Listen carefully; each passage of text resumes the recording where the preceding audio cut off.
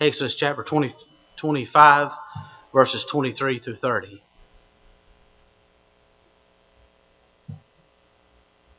It's actually called, literally, it's called the table of the bread of the presence. The table of the bread of the presence. You may have heard it referred to most often probably as the table of the showbread. The table of the showbread. As a matter of fact, the heading in your Bible might very well say something similar to that. But the title of this message is Not Without Blood, the table of the bread of the presence. Let's read how our Lord describes it here. It says in His instructions to Moses, "You shall also make a table of acacia wood. 2 cubits shall be its length, a cubit its width, and a cubit and a half its height. And you shall overlay it with pure gold, and make a molding of gold all around. You shall also make for it a frame of a handbreadth all around. And you shall make a gold molding for the frame all around. And you shall make for it 4 rings of gold, and put the rings on the 4 corners that are at its 4 legs. The rings shall be close to the frame as the holders for the poles to bear the table. And you shall make the poles of acacia wood and overlay them with gold, that the table may be carried with them. You shall make its dishes, its pans, its pitchers, and its bowls for pouring. You shall make them of pure gold, and you shall set the showbread on the table before me always." Look at that. "And you shall set the showbread on the table before me always." Okay, thank you for standing. You may be seated, please. Thank you so much. We've been going through the pieces of the furniture, as you know. The first place, by way of review, that we went was the bronze altar. The bronze altar is in the courtyard. It's a picture of the cross of Christ. And after we went beyond the bronze altar, then we went into the next article, which is the bronze laver. That's where the washing took place. And we talked about the fact that the bronze altar is a picture of Calvary. That's where we're redeemed by the blood of the Lamb. And once having been redeemed, there's a need for daily washing in the life of a believer. The redemption is for relationship. But the need to wash at the bronze laver is for fellowship. So we stop at the bronze laver daily, and we talked about in the Word of God that when the Word of God talks about water as it's used for washing, what does that refer to? Does anybody remember? When it talks about water as used for washing, what does it refer to? The Word of God. So we bathe with the Word of God. There's a constant need in our lives for confession of sin. 1 John 1:9 is the place we go here. We confess our sins. He's faithful and just to forgive us our sins and to cleanse us from all unrighteousness. So whatever the Lord reveals to us that we're ready for and convicts us, He'll cleanse us of that if we'll confess it to Him. And then He'll also cleanse us for everything else that is in our lives He's not ready to show us because we knew we couldn't take it. And so we go to the bronze laver for washing, and now we're going to go into the tabernacle itself. And we remember we talked about the fact that the first part of the tabernacle, as you look up on the example there, where the tent is uncovered for us so we can see inside there, the first part of the tabernacle is called the holy place. And then the next part of the tabernacle, where the Ark of the Covenant is called the most holy place. And the next part of the furniture that we're going to encounter, once there's a visit to the bronze altar, once there's a washing at the bronze laver, there's the prospect for fellowship inside the holy place. Communion with God. An intimate place of fellowship with the Lord. And so once we move into the holy place, the next part of the furniture that we come to would be the table of the bread of the presence. The showbread. Now if you look on the picture there, it's on the north side of the most holy place. You remember we're coming in from the east here because it always faced the gate to the tabernacle always faced the east. So on the north side, where the arrow is pointing here, is where the table of the bread of the presence is. There's several things we're going to look at, and this is just beautiful as setting the stage for the Lord's Supper. We're going to look at the living message of the table. We're going to look at the loaves on the table. We're going to look at the linings around the table. We're going to look at the layers of cover over the table, and we're going to look at the location of the table. Let's look at the living message of the table. This is some of what was shared yesterday in the women's time together, our ladies' time together, about hospitality. And they focused yesterday in on the ministry of hospitality and what the Bible has to say about treating people with hospitality. First our own families, and then the family of God, and then, of course, non-believers. If we want to look at the Scriptures and look at the whole of the Word of God, the greatest host in the Bible is God Himself. And the greatest practitioner of hospitality is God Himself. You know, the God refers to a table. You know what? We, as Christians, last week we had an opportunity here to come in here together and share during our worship time, our music worship, our giving worship, our word worship, our fellowship worship. We made a beeline over here to the lunchroom, and we had fellowship together with a meal, some wonderful food, by the way. Praise the Lord. Hallelujah. You know, and that's the one thing about it. When you bring a covered dish, nobody brings what they're not good at. Amen, Chad? They bring the thing that they're best at. Hallelujah. So you get the best of the best when you go in there. And so our fellowship always and almost always invariably is going to wind up at a table somewhere. You know, we're going to wind up at a table somehow. You come over to somebody's house, most of the time the fellowship around a house is around the table. It's one of the sweetest times you can have as a family, and certainly one of the sweetest times you can have when you invite guests. Well, this picks up from the Lord. The Lord sets a table. What does it say in Psalm 23? Thou preparest what? A table before me in the presence of mine enemies. You know what it says? You know what? You're in the presence of enemies and you're communion with God. You can have sweet communion in spite of being in the presence of your enemies. Amen. And listen, you know what? No matter what you face on Monday morning, if you've been fellowshipping with God all week and God puts you in front of your enemies, you can feast. You need not famine. And so the Lord says, I set a table in the presence of your enemy. And then yesterday at the women's gathering, this example was used, but it's one of the greatest in all the Bible. If you go look at 2 Samuel chapter 9, let's go over and look at this. 2 Samuel chapter 9. Take a right-hand turn, if you will. 2 Samuel chapter 9, and you remember the story. The story is that of Mephibosheth. I'll say that wrong, but I got that right, I think, that time. David, the second king of Israel. You remember they demanded to have a king, and God said, okay, I was going to be your king, but since you want a king like the nations around you, I'll raise one up. And so he raised up Saul. Well, that wound up being a real mess. And you remember the story. And Saul tried to have David killed, and David was the next heir to the throne. Now we have David who's taken over. He's sitting on the throne. And this is what David says in 2 Samuel chapter 9, verse 1. David said, is there still anyone who is left in the house of Saul that I may show him kindness for Jonathan's sake? Now, who was Jonathan, you remember? Jonathan was Saul's son. He and David had a very close, special relationship with one another. And here's the picture of this new king. He's brought in a new administration. He's the guy now. Saul's dead. And he says, let me tell you this. Let me ask you a question. Throughout the throne and the palace, I want to ask you a question. Do you guys know of any heir of Saul that I can somehow or another search out and find and show favor to, that I could be kind to for Jonathan's sake? Because Jonathan was my brother. And a servant speaks up who used to serve Saul and said, you know what, there is one. There's a little boy, well, he's grown now, but his name is Mephibosheth.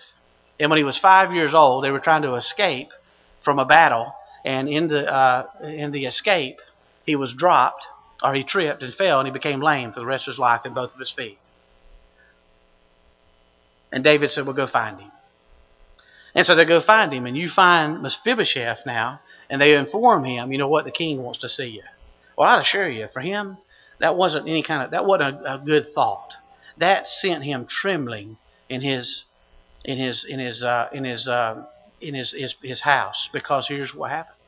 Normally, it was the practice of pagan kings. One of the first things a pagan king would do when he took over was he would make sure that he had every one of the heirs of the previous king killed, so that they make sure that there's no threat to his reign.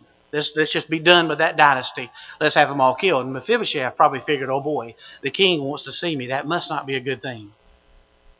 So he calls him into the throne, and when he gets there in 2 Samuel chapter 9, in verse 7, and of course Mephibosheth is scared to death. And David said to him, do not fear. I will surely show you kindness for Jonathan your father's sake. I'll restore you all the land of Saul your grandfather, and you shall eat bread at my table continually. Hallelujah. You know what that's a picture of? It's a picture of lame sinners in sin and rebellion like you and I. Cowering in fear, wondering if we're going to get retribution and judgment from the God of this universe, which we deserve. And yet, we find that rather than God leveling out His judgment against people who really deserve it, like you and I, we find favor through His Son Jesus, and we get to sit at His table forever. And so King David here is a picture of God. God set the table. And so this table, when you come into the table and you see the table there, it's a picture of fellowship. It is a picture of communion.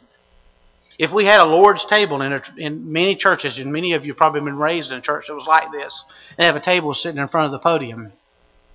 And it usually had inscribed on it in the wood, "This do in remembrance of me." And we call that the Lord's table. And normally we would set the table up just like we're setting it up over here.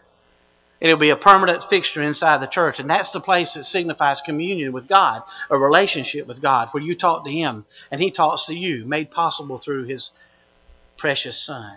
And so that's what the symbol is of this table, is that God is the greatest host of all. He's the greatest practitioner of hospitality. And He longs for a wonderful, glorious invitation of the gospel for His saints, not only to come in through the bronze altar, but to go into the inner place and enter into fellowship with Him. You see, when you go by the laver, if you confess means to say the same thing about something that God says. That's all it means. It means that I own up to the fact that, yeah, that was sin. God pointed it out in my life. It convicted me. I agree with Him. It's agreement to say, Lord, you know what? That was sin. I'm not going to try to defend it. I'm not going to blame it on Chad. I'm not going to blame it on my third grade teacher. I'm not going to blame it on, a bully in the neighborhood. I'm just going to blame it on me. I'm going to accept full responsibility for the fact that I've sinned against you. I'm confessing it. I'm in agreement with you, and I want to ask you to forgive me. And the Bible says it's just for Him to forgive us because the penalty's already been taken out on His Son. And the Bible says He's faithful to do it because the penalty's already been taken out on His Son. Hallelujah to His name. So then when we move on in and we go into the showbread, the table of the presence of God, after having gone to the altar, having washed at the laver, if we want to move on in, we find loaves there. You remember one time that we used an acrostic, and we said, you know what, halt. Be careful that you don't get too hungry, too angry, too lonely, or too tired. If you're any one of those, halt. Because you're on the verge of trouble. Don't ever get too hungry. Don't ever get too angry. Don't ever get too lonely. Don't ever get too tired. Are you hungry? You see, let me just say this to you. We talked about being a courtyard believer. You know that there are many believers who are just lingering around in the courtyard and won't move into the place of fellowship because we love our sin and rebellion more than we love any prospect of communion with God. Let's admit it. Lord, I've nursed this unforgiveness in my heart. And I like this unforgiveness more than I like communion with you at a deeper level. Let's be honest. Let's just have integrity and admit it. Lord, I've got bitterness in my heart. And I'm going to be honest with you. I'm justified in it. And you make a case and you build a case that, yeah, I can hold on to this because of. And then you justify the bitterness. And what you're really saying is, Lord, if I can just linger around here in the courtyard, I really don't care about going in there. And I want you to know something. There's not one single piece of bread in the courtyard. Not one. And I'm going to tell you something right now. We've got a host of hungry believers that are wandering around the courtyard because we like our sin and we like our rebellion and we nurse our pride more than we love fellowship with the Lord of Lords. Boy, that is a pathetic cost to pay. That's an unwise choice. And that's a kind way to say it. It's a foolish choice. It's a foolish choice. Lord, I like my rebellion. I'm calling my shots. You told me to do this, but I'm going to do that. And all that ensures is just some more walking around and meandering around in the courtyard. And there's no bread there in the courtyard. And you will starve slap to death in the courtyard. Where's the bread to be found? The bread is to be found in the holy place. And when you move in, there it is. And the loaves, there are plenty of bread inside the holy place. It's a place of fellowship. It's the Lord's table. You have an invitation. You and I have a carte blanche invitation through Jesus and the blood that was shed on the cross to enter that place. That is not the picture of heaven, even though it's according to the pattern of what heaven looks like. And we'll talk more about that in another message. But it's a picture of having heaven down here. It's a picture of the victorious Christian life. It's a picture of moving in. What did Jesus say about bread? Jesus said in John 6:48, I am the bread of life. Jesus said that in that same chapter, in chapter 6 of John, he referred to himself as being the bread of life 7 times. He said, if you eat of this bread, I'm going to tell you right now, you'll be satisfied. You'll have everlasting life. And when we do that bread, it talks about his body broken for you and I. For you and I.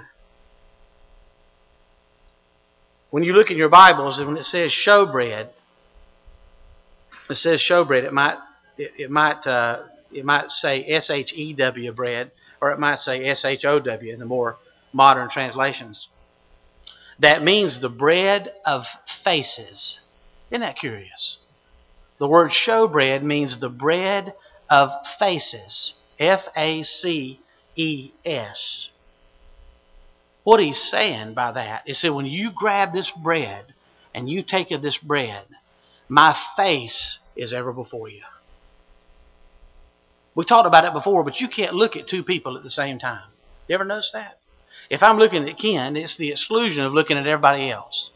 If I look away from Ken, I'm going to look at somebody else, but I can't look at you at the same time and look at somebody else at the same time. This is the way we try to live the Christian life. We'll look at the world and look at Jesus at the same time. We've got to pick a team.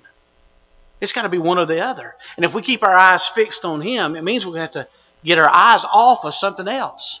And He said, you know what? Fellowship with me. What about the song? I love this hymn. You remember it? Turn your eyes upon Jesus. Look full in His wonderful face. And what happens? The things of earth will grow strangely dim in the light of His glory and grace. Somebody had a word from God when they wrote that. And He said, you know what? My face is seen in these loaves. I'm seen here. Now, there are 12 loaves they put in there. Something curious about those 12 loaves. They were to always be there. Every time a loaf was eaten, they had 2 lines, 2 rows. 6 in one and 6 in the other. The loaves were identical. And the loaves are symbolic of the 12 tribes of Israel. The ladies talked about this yesterday, but it's a biblical fact. It's pretty amazing too. The only miracle in the Bible that Jesus performed that occurs in all 4 Gospels is the feeding of the 5,000. There's some miracles that are included twice in the Scriptures. Maybe Matthew, Mark. Maybe Mark and Luke will record it. Maybe just John. Maybe just Matthew. There's some of them that are in 3 of the 4 Gospels. There's only one that's in all 4, and that's the feeding of the 5,000. You know why? Because Jesus Christ is enough. He said, you know what? If you come in here and feed here, you won't get hungry again. I made provision. And before you can receive that I'm enough, you've got to receive me like this. The book of Matthew says, the theme of Matthew is, He's the Messiah. He's the King of the Jews. The book of Mark says He's the suffering servant. The book of Luke says He's the Son of Man, the Savior of the Gentiles. And the book of John says He's God. And in order to confer with Him and commune with Him and have fellowship with Him, you've got to believe that all 4 of those things are true about Him. And once we enter into the truth that that is who He is, God, I don't get a vote on what you're like. Reveal to me what you're like through the Word. And whatever you show me, I receive. And once we receive all the dynamics of what His character and witness and identity is like, you get to see His face. He is enough. He is enough.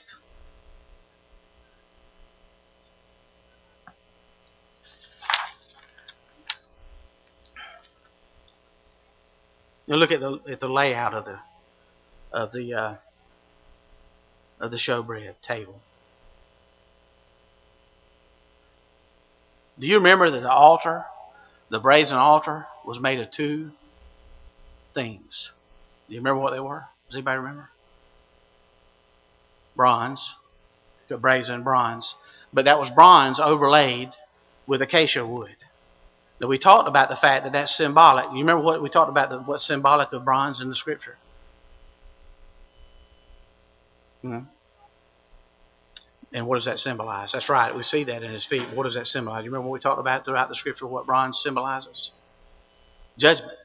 Symbolizes judgment. And so, the wood part of the altar symbolized his humanity. That God judged Jesus on the cross and put his sin, my sin, on top of him. He didn't have any. Mine and your sin on him, and judged him as if he committed what you and I did.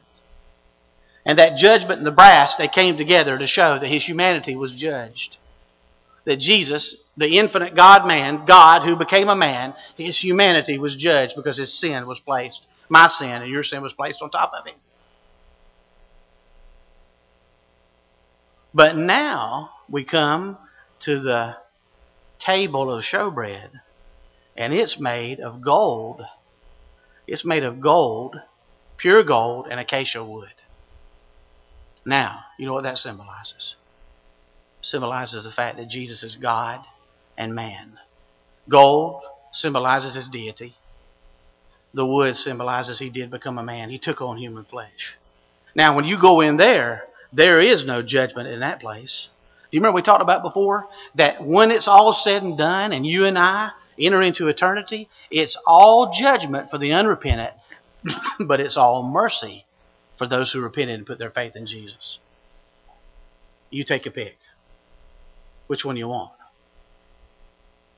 There's no judgment inside there because the judgment's already been leveled at the bronze altar. That's where judgment took place. Now, by the time you go to the altar, the way of the cross leads home. Hallelujah. It's sweet to know as I onward go that the way of the cross leads home. And then we go by the laver, not to be redeemed, but because we are redeemed and we wash there. And then we dare go into to the holy place. And there is no judgment. There is no brass there. It's all gold because judgment is over. Hallelujah. Hallelujah. Amen. Man, we're to celebrate that. So the wood shows his humanity, the gold shows his deity. Now, the scriptures say that no one but the priest could touch the table and the bread. Only the priest could go in there. If anybody else went in there and touched that bread, it was trouble. Only the priest could go inside. How many different religions, my goodness alive, and you could think of some prominently in your mind right now, that advance this idea that there's some mediator other than Christ between you and God. The Bible knows of no such teaching whatsoever. The Bible says there is one mediator between God and man, the man Christ Jesus. Period. We don't call any man on earth Father. We call Him Father. He's our heavenly Father, and we're His children through Jesus Christ. Amen? You have direct access to God, and the reason that you and I can go in there in fellowship is because you are a priest. Hallelujah! We have the priesthood of the believer. Let's look at 1 Peter 2:9. Take a trip over there with me. This is just one spot, but let's look at it. In 1 Peter 2:9, look what God did through the redemption of His Son and the plan that He perfectly executed through Him, through the power of the Holy Spirit. Let's look at 1 Peter 2:9.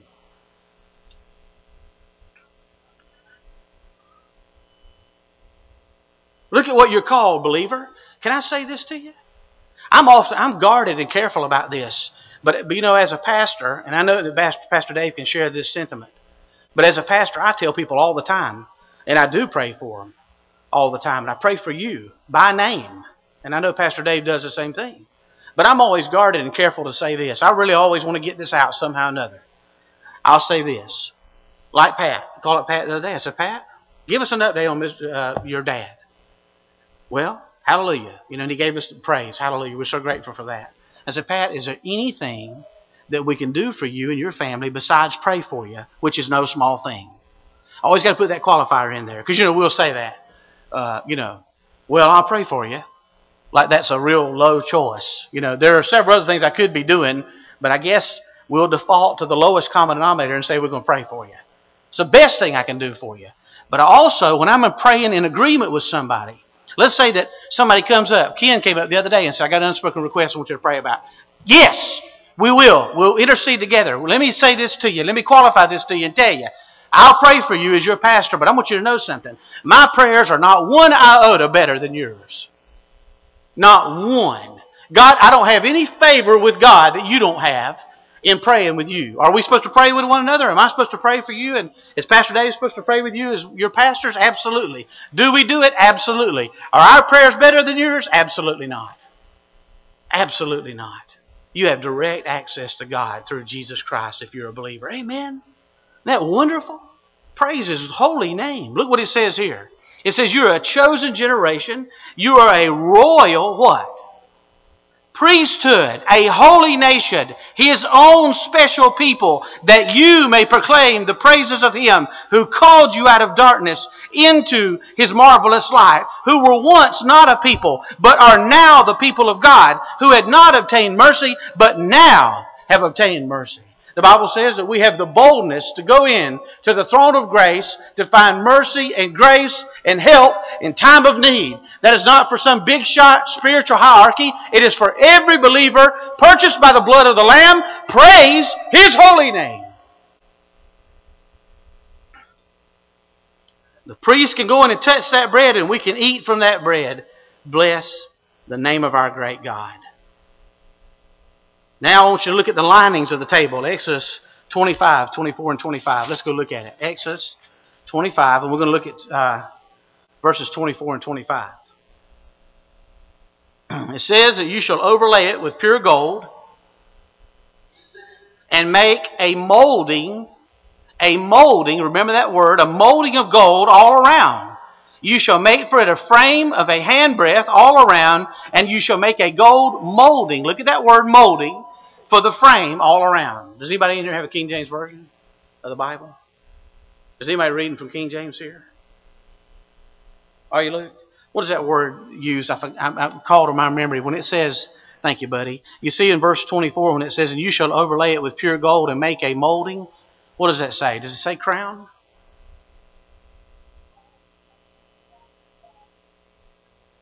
How about, can you read it for me? Are you going to be mad at me if I ask you to read that? Okay.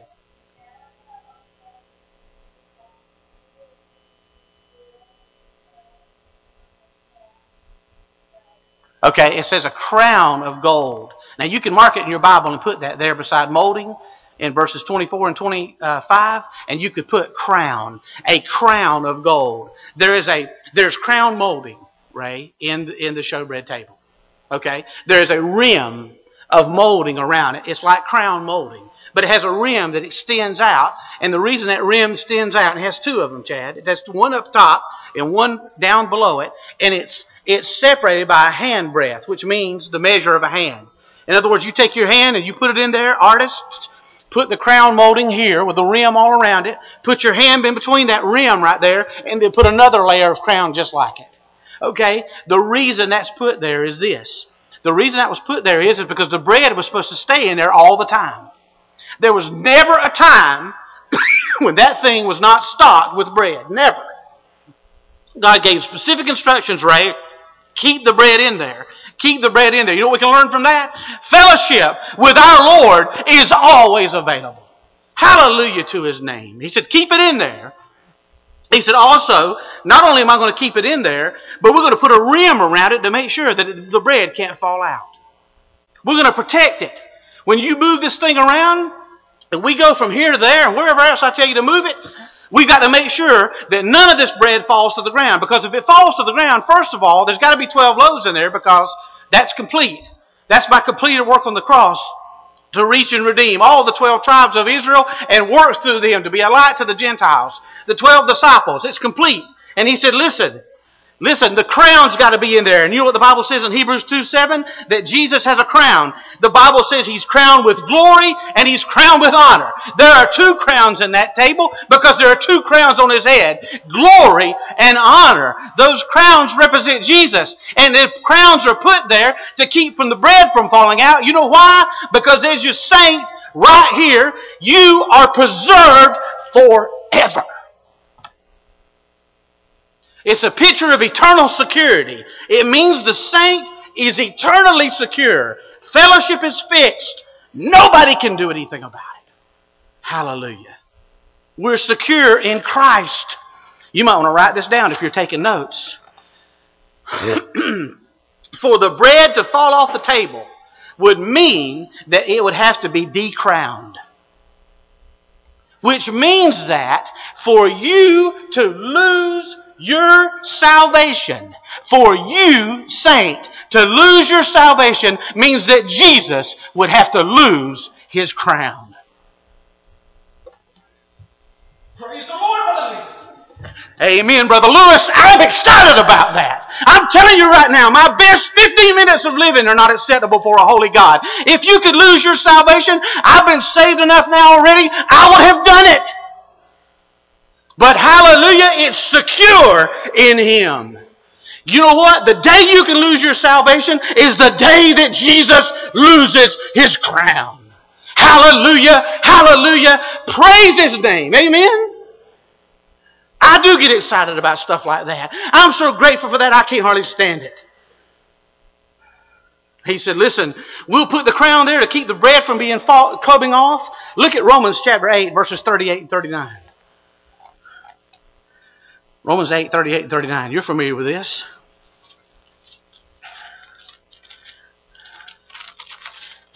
There are three things that molding, the crown molding.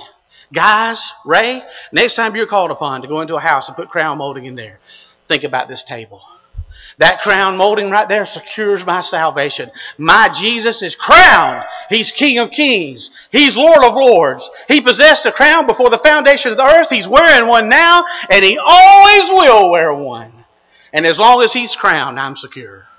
Hallelujah. Josh, is that good news? Amen. We're secure in Him. Look what? The first thing that molding does is it keeps it from being the bread from being separated from the table. Look at Romans chapter 8, 38 and 39. Ooh, hallelujah, look at this. For I am persuaded that neither death, nor life, nor angels, nor principalities, nor powers, nor things present, nor things to come, nor height, nor depth, nor any other created thing shall be able to separate us from the love of God, which is in Christ Jesus our Lord. That's good news, amen? It keeps us from being separated. It keeps us from falling. Look at Jude. Look at Jude. Chapter 3. Somebody's going to figure this out in a minute. Only got one chapter. I'll just cut that with you. All right, Jude, and look at Jude, and we're going to look at verses 24 and 25. According to your version of the Bible, it might say falling. Here it says stumbling in mine. Look at this. Now to Him, that's capital, that's a capital H, who is able to keep you from stumbling or falling and to present you faultless for the presence of His glory with exceeding joy. To God our Savior, who alone is wise, be glory and majesty, dominion and power, both now and forever. Amen. So it keeps you from being separated, it keeps you from falling, and it's a preservative. The crown is a preservative. Let me tell you this. You put that bread in there, and I don't know how God preserved it, but He did. It's secure within.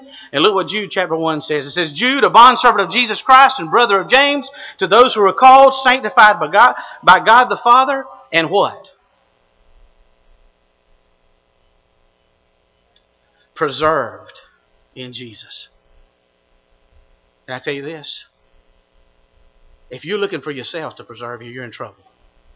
Well, we got a preservative. That's the King of Kings and the Ancient of Days. He's the one who was, the one who is, and the one who is to come.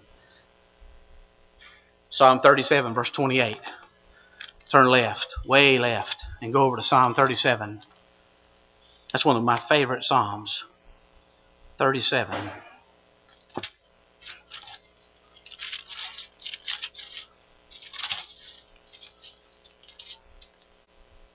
Do you hear it, saint? If you're a saint, if you've repented toward God and put your faith in Jesus Christ, your fellowship with the Father through the Son is secure forever. You might not be enjoying it right now, but it's secured forever. It is secured forever. Hallelujah. Look what Psalm 37, verse 28 says. For the Lord loves justice and does not forsake His saints. They are preserved forever. They are preserved forever. Hallelujah. Hallelujah. Hallelujah. So the crowns, We've looked at the layer, the crown, layer of crown molding. Now we look at the coverings. In Numbers 4, verses 7 through 8, it says there were 3 coverings on it. The first covering on it, when they moved it, was blue. That represents heaven. Jesus is manna. He's bread from where? Heaven. Okay, how do you think that they made these loaves? You know where they got the material to make the loaves from? They got the material to make the loaves from the manna that fell down. And they would gather up the manna. You know what? You could either use the manna for substance or you can trample under your foot the manna, one or the other. People are doing that to Jesus every single day. Hebrews chapter 10 says this, of how much worse punishment do you think those who deserve, who have trampled underfoot Jesus Christ, insulted the Spirit of grace, and considered His blood a common thing. So when you go out and gather the manna up, and if you take hold of it and you appropriate it to your life, by faith, you become one of God's own. And they took that manna and they used that to make the showbread. And that would sustain them. And that was what you got to enjoy. When you got and sat at God's table, you got manna from heaven. Came straight from heaven. The bread from heaven. That's what the blue symbolizes. Jesus is the written word, but He's also the living word. The body of Jesus Christ. You know what? And we've talked about this time and again before, but sometimes there's a saying that floats around. You know how sayings can float around in Christian circles and they be non-scriptural. And here's one. Some people are so heavenly minded till they're no earthly good. The Bible teaches you're no earthly good until you're heavenly minded. And you know, this bread came from heaven. Our substance is from heaven. And then the scarlet was the next one. It's like the crushing of a worm is what that means. Psalm 22:6, Jesus said, I am like a worm. It's a first person account of the cross. It was the coccus worm. It was a worm that was full of blood. And they would take that worm and crush that worm, and out would come the crimson blood from the worm, and they would use that to make the dye of the scarlet that was needed to make the curtains, and the scarlet that was needed to make the curtains throughout the tabernacle. We just sang this. The hymn writer had it right. How'd you know? Alas, and did my Savior bleed, and did my sovereign die? Would He devote that sacred head for such? You know how it was originally written? Such a worm as I. He's talking about the coccus worm. That guy got it right, the hymn writer. They changed it to sinner now, same thing. But the coccus worm is what they would crush. Jesus said, I'm like a worm on this cross, and the weight of your judgment, Lord, is crushing me in the winepress for your glory to redeem the likes of Chad Israel. Hallelujah to His name. He must love us. And so, Lord, that scarlet cloth is a picture of His blood. Then the badger skins are on the outside, and it speaks of the humiliation of Jesus Christ. The badger skins covered the entire tabernacle, and also covered this article when it was moved. And then the last one, and we'll go into the Lord's Supper. We've looked at several different aspects of the showbread table. We've looked at the living message. We've looked at the loaves. We've looked at the linings. We've looked at the layers. And now we're going to look at the location. Look at where it's located. Would you turn with me to John 15:26? John 15:26. Now, we've talked about this before in times past. But everything in here, every little piece, every little detail, every little carving, every little position, every little jot and tittle, everything about this tabernacle was put together for a reason. There's nothing in there that's arbitrary. There's nothing in there for God just to do it for the fun of it. It's all symbolism. We only know just a little bit of the symbolism. But let me tell you another piece of the symbolism. As you walk into the most holy place, or the holy place, you'll notice on the screen behind me, as you look in and we're walking in together, and let's say we're walking in, on the right-hand side is the table of God's presence. On the left-hand side is what we're going to look at, God willing, next, would be the golden lampstand. Do you see it? All right. The holy place is lit and illuminated by the golden lampstand. It's the only light that's in there. Now we think of that in terms of the menorah, and you've seen that before, Jewish, that they use in the Jewish religion. It came from here. And we think of that as terms of candles sitting on that lampstand, but those are not candles. It's oil. You put oil inside there, and it's the oil that's burning. Now, in the Scriptures, oil is symbolic of the Holy Spirit. That's the only piece of the furniture that points to the Holy Spirit, and that's it right there. And look how it's conveniently and strategically placed right across from where the showbread table is. Now here's why. I want you to listen to this. Here's why it's strategically placed there. Look at John 15, verse 26. It says, for when the Helper, now the Helper is capitalized there because that's speaking of the Holy Spirit. When the Holy Spirit or Helper comes, whom I shall send to you from the Father, the Spirit of truth, who proceeds from the Father, what will his ministry be? He will testify of me. Now, the reason the lampstand is right across the street from the showbread table where Jesus shows his face is it is because of the work and ministry and illuminating power of the Holy Spirit that the Son is seen. That's why the Scriptures say that there's only one sin that won't be forgiven. What's the one sin that cannot be forgiven? Blasphemy of the Holy Spirit. Jesus even said in that same passage, blasphemy against me. If you blaspheme me, I'll forgive you for that. But if you blaspheme the Holy Spirit, there's no hope for you. You know why? It is because it is through the ministry of the Holy Spirit that the Son is known. You can't know him unless you're drawn by the Holy Spirit. Unless the Holy Spirit, do you understand? Can I really emphasize this right now? And maybe this will be the launching pad for us to go into the Lord's Supper, maybe with more gratitude than we've ever had before. Could it be this morning? Is it possible? Do we dare trust and ask God to let us go into the communion table this morning and have more gratitude for that table than we've ever had before? And let me tell you this. Let me tell you something that might push us there. Not from me, but from God's Word. There's not one single thing you know and believe about Jesus Christ that was not given to you. It is supernatural to believe. It is supernatural to believe. When we were at our previous church, I had a friend, a dear friend, and his father had rejected the gospel for 80-something years. I'm talking about vehemently rejected it. I'm talking about militantly rejected it. I'm talking about don't mention it to me. Because if you do, I'm liable to throw you out of my house. That's what his dad was like. He called me up one day and he said, Brother Lindsay, he said, I think there's been a breakthrough in my dad's heart. I said, well, hallelujah. He said, listen, he's been reading the Left Behind series and he's starting to ask questions. And the kind of questions I've never heard him ask before. He said, would you go with me? Now, he didn't need me, but he asked me if I would go with him. Would you go with me and let's go talk with him? I said, absolutely. So we made our way over to where he lives. It's way over on the other side of Six Flags, which isn't all that far, is it? And so give you some idea how far the Nobles come, doesn't it? But we went over to Six Flags. I sympathize and feel your pain. We went over there, sat down, and for 4 hours talked about the gospel. Went every direction I knew to go. Got out the Bible. We did everything. You know what he did at the end of this? I've never had anybody do this to me before. He looked at me and there was pain in his face. And he said, I want you to know something. I wish that I could believe like you guys. So you can't come to the God anytime you get ready to. The Holy Spirit draws you. And that scared me to death. Let me tell you why. Because there comes a time when God stops drawing.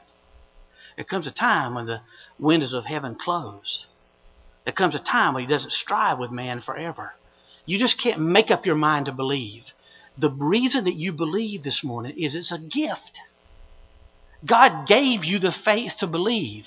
He granted you repentance. And when we gather together at this table to celebrate what was a preview of coming attractions at that table, we have no one to thank. We have no one to glorify except Jesus. And it has nothing to do with us. Not one single thing.